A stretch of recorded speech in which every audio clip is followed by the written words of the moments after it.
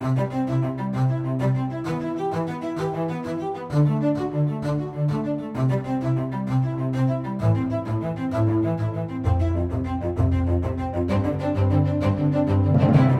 to LifeBeat. I'm your host, Chris Gast, Right to Life of Michigan's Director of Communication and Education. Joining us today is our Education and Events Coordinator, Catherine Kinsey. Catherine, welcome. Thank you. Well, we get so much going on, and we have our dismemberment bills on the move, so much pro-life activity, but I thought we'd just start out and talk about our oratory contest, which doesn't get a ton of attention, but is kind of one of our more interesting events in the year.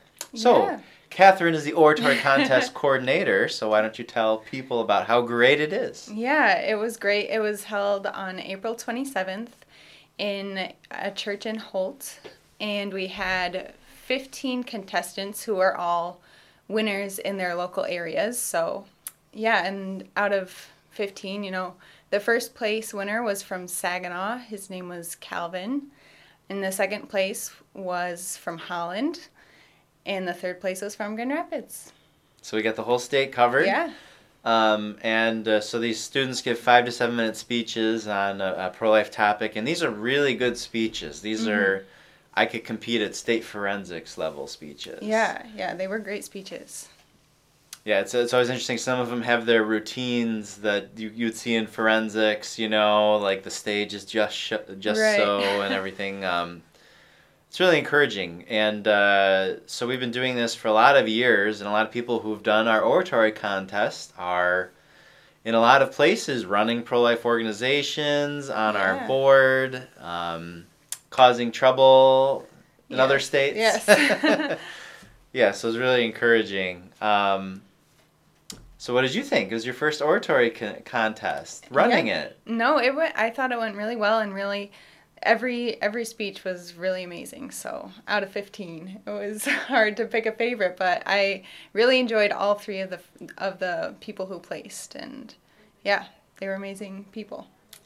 So it's an encouraging event to attend, but if you know a high school student who wants to compete next year, we always do it in the spring. Just get them in touch with their local affiliates, and we host quite a few local contests. We had 15 finalists, so there's one near you. We've had students come down from Iron County, Michigan, up in the UP. They probably drive down the night before because that's a little too much to do, yeah. So moving on from that, we've been talking a lot about our dismemberment ban, and we're going to keep talking a lot about it, and you're probably going to get sick of it, but just this week we had hearings in the Michigan House. We had the second committee hearing, and then the Michigan Senate had a committee hearing. Both committees voted favorably on our ban on dismemberment abortion, so that's now going to the Michigan House and Senate, their floor, and so you get a final vote in each, and then it goes to the governor's desk. And Gretchen Whitmer, who is such a interesting governor, will have to make a decision on it. Yeah, we'll see what happens. We'll see what happens. It's probably encouraging that our legislative day is next week, Tuesday, in Lansing. I'd like to say you can come, but we've sold it out. We've maxed out the room. There's just so many pro-life people wanting to get involved lately that I don't think we've ever had to turn people away, but I guess it's good. Now we do. Yeah. You can only fit so many people in a room before the fire marshal shuts you down. And so hopefully the House and Senate will maybe give us a nice legislative day surprise and pass it next week, Tuesday. That would be great. So if you are encouraged by it, go ahead and contact your state representative and your state senator and tell them both that you'd like to see that vote on the dismemberment ban as soon as possible. It's time. Yes. We have all these pro-life people who want to get something done. Now is the opportunity. Yes. All right. Well, one thing I thought we should address is, why are pro-life people so energetic lately? There's been so much in the news. I tried to make a list the other day. So starting out in the year, we had the Brett Kavanaugh thing, which I think doesn't get talked about a lot, which is huge. A lot of people were just disgusted how that was handled, and that was in September. And then you had the Covington Catholic high school kids at the March for Life. Right. Their lives were attempted to be destroyed Yeah. by the mainstream media. Mm-hmm. And then you had New York. Yes, which started a whole new. Yeah, a whole new problem. And so everyone's thinking Roe versus Wade is going to go. So you've had all these states start to pass state legislation. Mm-hmm. And then a couple other things. We've had 2 pro-life movies come out that got a lot of attention. The first one came out before, at the end of 2018. That was Gosnell, Right. which talking about Kermit Gosnell. And then we have one out still kind of in theaters now, Unplanned, the story of Abby Johnson. And Catherine hasn't seen Unplanned yet. When are you going to go see it, Catherine? You busted me. Yeah, no, it's definitely been a goal to go, so I haven't got a chance yet. Well, and people were busting me until I saw it yesterday. Yeah, you were late, well, too. for me, it was, I read the book. Right.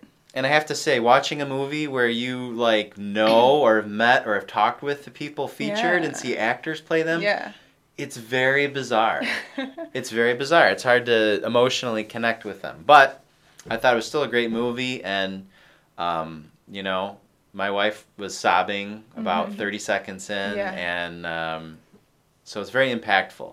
And so if you're not aware of it, it's just the story of a former Planned Parenthood clinic director who was herself post-abortive and who just came, as a process came about and saw her job as, what she was doing is wrong and unjust, and presiding over the deaths of tens of thousands of unborn children.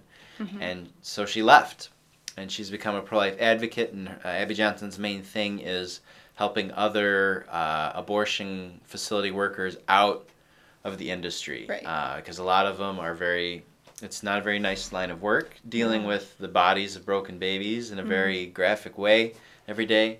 A lot of them happen to be post-abortive, and this is sort of their way. Right. Not all of them, but this is a sort of way of justifying it. And so, the former Cecile Richards, president of Planned Parenthood, is post-abortive. Right. So it's just a great movie. It hits you right off the bat with the issue. I don't want to spoil it for anyone, but come prepared to see, sort of the reality of abortion that you don't see. We talk a lot about abortion. We talk a lot about its impact and how abortions work and all that. But it's something entirely different to see and experience through the eyes of a woman experiencing it. What's going on, and so I think the movie does a really good job of showing you how. Have you heard of the term the banality of evil? Yeah. Yeah. So if anyone here listening hasn't, so Hannah Arendt was a writer and writing about the Holocaust and specifically about people who were involved in it. Hannah Arendt was trying to think about how can these people who seem so normal, who seem so average, and who seem like otherwise polite individuals, how can they just engage in such a monstrous evil and injustice? Right. How can you preside over the death of someone and then you just go home from your job and you have dinner with your kids and your family and life just goes on? And she just had this term, the banality of evil, where the evil is just so monstrous that it desensitizes us and it becomes like nothing. Right. And I thought the Unplanned movie really gives people kind of a picture of how that happens. In one scene, they have a rough day at the abortion clinic, and after the day is over and they've taken the lives of about 40 human beings, then Abby Johnson, pregnant Abby Johnson, and her staff all get together for a baby shower and celebrate how great babies are. Right. Which is just a contradiction. It is. And you're looking at the movie and you just shake your head, but that's really what happens. It's an evil that these people think they're doing good, and that's what makes it all the more tragic. It's not like a comic book. No.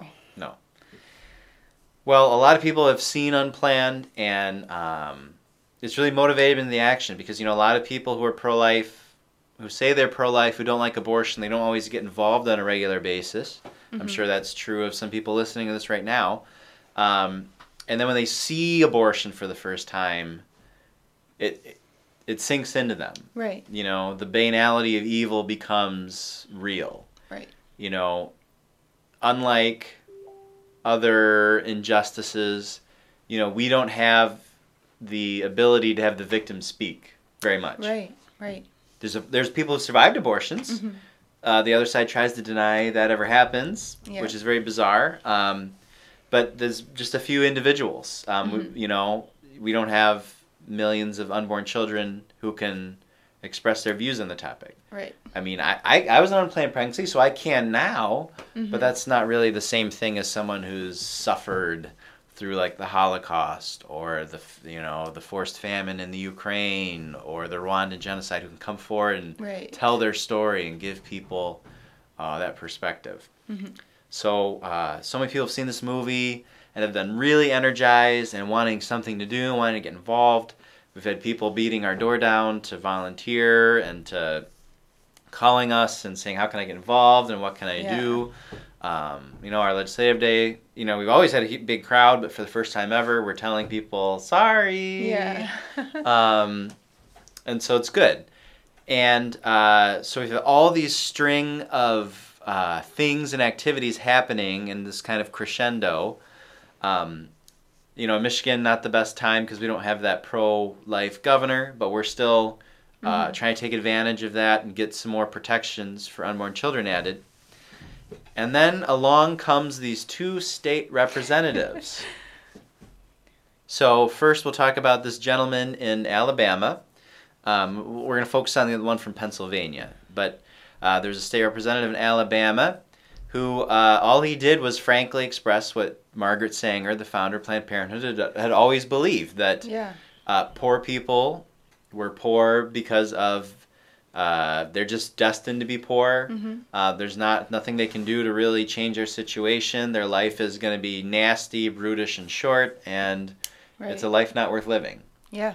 Now, Margaret Sanger wouldn't have gone so far as to openly endorse abortion. You know, I'm not really sure if she is pro-abortion or not. She never really said she was. You could even dig up a quote where she says abortion's bad. But this representative doesn't live 50, 60 years ago when abortion was widely recognized as bad. He lives today. And he said, Catherine, you're just going to you have to kill the poor people now, or you're just going to have to kill them later in jail through, better do abortion now so that they're not on death row or something. Yeah. It's just, I'm speechless. Really? No. It's so sad that people who might otherwise, in other circumstances, talk about how society can improve and all this and how we can help people to be better versions of themselves, they honestly do, in many cases, believe that poor people are just doomed to be poor. Yeah. And it's better off that poor people just don't have children. Right. As if that's going to somehow end poverty. Yeah, or as if, you know, just being in poverty means it's a worthless life. Like, even if people do stay in poverty, that doesn't mean, well, you may as well kill them. So you've had an experience with this, Catherine. Right. Outside of our country, haven't you? Yeah, I've gone to mission trips in Kingston, Jamaica. And, I mean, I can say firsthand, you know, there were people in extreme poverty, like nothing I'd seen before, and they still had lives worth living. They had joy, we would say. Yeah, definitely. You can have joy in life in many circumstances. And, you know, you don't have to be a Hollywood millionaire with your attention all over the place to have a life worth living, right? Exactly. In many cases, that's not really a life that some people would want to live, and it might not actually be a life that is more worth living. Right. As if we can objectively measure and say this life is worth it and this life isn't. Right. Such a horrible worldview. Right. Well, that gentleman had some blowback, and now he's apparently running for. He's going to run for Senate, I guess, on the platform of kill the poor. Okay. Kill the poor now rather than kill them later. Right. But there's another gentleman who has really set off a controversy. So there's a Pennsylvania state representative. His name is Brian Sims. Mm-hmm. Apparently he lives either near or across the street from a Planned Parenthood abortion facility. And in his telling, he just couldn't take all the mean, nasty pro-lifers out there who were screaming and yelling and abusing all the women going into Planned Parenthood for all the other things, all the other great services they provide, Catherine. Right. So he took it upon himself to go out there. And he's a large gentleman. Apparently, he played college football and doesn't have the most polite temperament, we'll say. And he went out there and basically accosted this older lady who was quietly praying, wasn't harassing or yelling or even holding, wasn't holding a sign with anything controversial, wasn't doing anything. And proceeded to bully her and videotape himself do it. Right, for a long amount of time. Yeah, harass her, literally, and bully her, and then post it to social media and say, look how great I am. I bullied this lady. I just don't get it. Pro-women, right? Yeah. Pro-woman. Trust women. Oh, my goodness. Was Brian Sims trusting that woman, Catherine? No. Apparently. I mean, so, and it didn't go over well, as one might imagine. He got some initial blowback and went onto social media and said, what did he say? Bring it, Bible bullies or something. And he got some more pushback based on that. Eventually, he tried to release and this was all last week, wasn't it? Or was it this week? So. This week has been a long week. Yeah, it's just been a few days. Well, he released a sorry, not sorry apology video where he spent about 4 minutes trashing pro-lifers as mean bullies. Right. And then spent the last 5 seconds saying, and I shouldn't have done it, I'm sorry. Or he didn't even say I'm sorry. He said, I shouldn't have done it. I'll be better. Yeah. And that was it. No, not an apology. No. And it gets a little worse. Apparently, this isn't the first woman he's bullied. Apparently, he has put bounties out on 3 young women who were also praying outside the abortion clinic, hoping to publicly dox them and get them in trouble, similar to what happened to the Covington Catholic kid, Nick Sandman. So trying to destroy the lives of a couple teen girls, putting bounties on their heads to do it. Is he trusting those women, Catherine? No, absolutely not. No, okay. As a woman, Catherine, how do you feel about a man, a state representative, a person of power and influence, say, putting a bounty out on you to destroy your life in a very public way? I know. It sounds like he is really trying to control those actions of those women. Oh my gosh, you're saying he's trying to control women? Yeah. But he supports Planned Parenthood. Okay, we got to stop, or I'm going to start to get a little too sarcastic again. Let's focus. Yeah. You're getting me going before the next one that's going to get me going. So as we're recording this right now, just before lunch on Friday, there is an actual rally being held featuring Abby Johnson, of whose story is told in Unplanned. And I saw Lila Rose from Live Action, and a slew of pro-lifers from all over have descended upon Brian Sims' stalking grounds, I should say. Hunting ground, or I just said it again. He's a meanie. We'll just leave it at that. And calling on him to resign and taking him to task for bragging about bullying a woman. Right. For the crime of silently standing there and praying.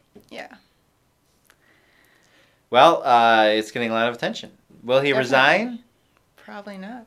Probably not. Do you think he'll release a video where he actually says the words, I'm sorry? I doubt it at this point. Now, we can't judge an individual too much, but He doesn't seem very sorry, does he? No. No. In fact, I think his profile picture, isn't it him with his middle finger stuck? Oh, yeah. I don't remember. Real nice guy. Yeah. So just a reminder that elections have consequences. Definitely, yes. And don't vote for people like that. Not that you would anyway, but that's that. He thought he'd get a lot of attention and a lot of accolades and be really famous, didn't he? He did.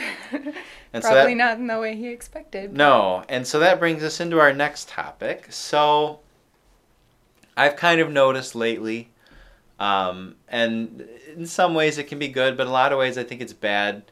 So our modern politics, and this extends to even pro-life stuff, it's very hard to sit down and have a rational conversation with a person and get them to agree or not agree with you. Right. It's a lot easier to run to a camera. Yeah. Mm-hmm. And throw it up on social media. Yes. And we're not entirely innocent. I Right. mean, we put stuff on Facebook and Twitter and Instagram. And to be perfectly honest, the more controversial it is, right, the more attention it gets. That's just a fact of life. And so there is this incentive to be very controversial. But we see this now with individuals. Like Brian Sims thought he's going to do something really ridiculous and record himself. And a lot of people are thinking he's going to be a hero because he's taking it to the pro-lifers. Yeah.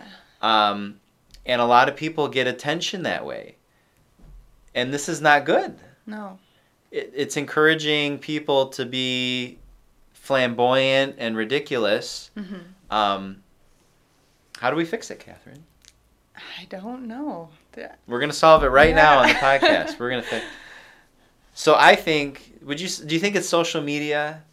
Well, yeah, I think it has a lot to do with it. I mean, just I guess, like short attention spans and just like quick things that really catch your eye. I don't know. Right. So we've had people, have seen this Unplanned. They've seen what happened to Nick Sandman. They saw what happened in New York, and they want to do something now. Yes. We have to do something right now. And I appreciate that because, for us it's hard. We come to the office every day. We do this, cognizant that today 2,500 people are going to die. Right. And then the next day, and then the next day. And sometimes I might drive home from work. I drive down Fulton Street, past the abortion facility there. People are dying in there as I'm driving by on my merry way back home. And so one of the frustrating things being a full-time pro-lifer is the lack of, what's the word I'm looking for? Instant gratification? Well, yeah, but the lack of, well, this is not good. I'm the communication director, and I'm having trouble communicating. The lack of urgency, that's what I'm looking for. Yeah. Like, there's going to be 2,500 people that died today. Right. Like, if you could go back in time and prevent 9/11, right. Would you? I mean, hopefully. Yeah. You'd call someone, you say, hey, these people are going to do something crazy. I mean, that's a whole nother thought experiment. Right. But if you could save 2,500 lives doing something really easily, you'd do that. But we in the pro-life movement don't always do that. We get complacent and we forget that this is a life and death issue. It's very interesting, just to go back to the Unplanned movie. At one point, Abby Johnson quits. And then a couple days later, she walks into the office of the 40 Days for Life, the pro-life people, and says, I want to be out there. I'm getting involved. And the 40 Days for Life person is like, I don't think that's a good idea, And I think this is, we've seen this in the past, too, with former abortionists and clinic workers and whatnot. You still have to deal with what you've done. You can't just do that. It's not going to be good for you. Right. What Abby Johnson says, no, I have to do it. I have to do it for me. And I wish we all had that urgency. And so it is encouraging that everyone has this urgency, but then we have this instant, immediate gratification problem. So, we had someone call about Brian Sims and wondering, what are we going to do about it in Michigan? Right. Well, he's a state representative in Pennsylvania, and there's a ton of pro-life people showing up at the facility there to protest, including some national figures, but there's not anything we can do to force him to resign. You know, it's hard to get people to understand, yes, this guy said mean things about this lady somewhere, and that's bad, but just today in your town, 40 people are going to die. Yeah. What are you doing about that? Right. It's hard to tell that to people who get emotional, excited. And, you know, this extends to other things, too. This extends to legislation and political action. You know, and it can cut both ways. You know, we've had times where the Right to Life Michigan PAC has to pick a pro-life candidate amongst a group because there's a non-pro-life candidate running, and we don't want to get, you know, we don't want to get messed up and then end up with, say, like 8 years of Rick Snyder holding us back.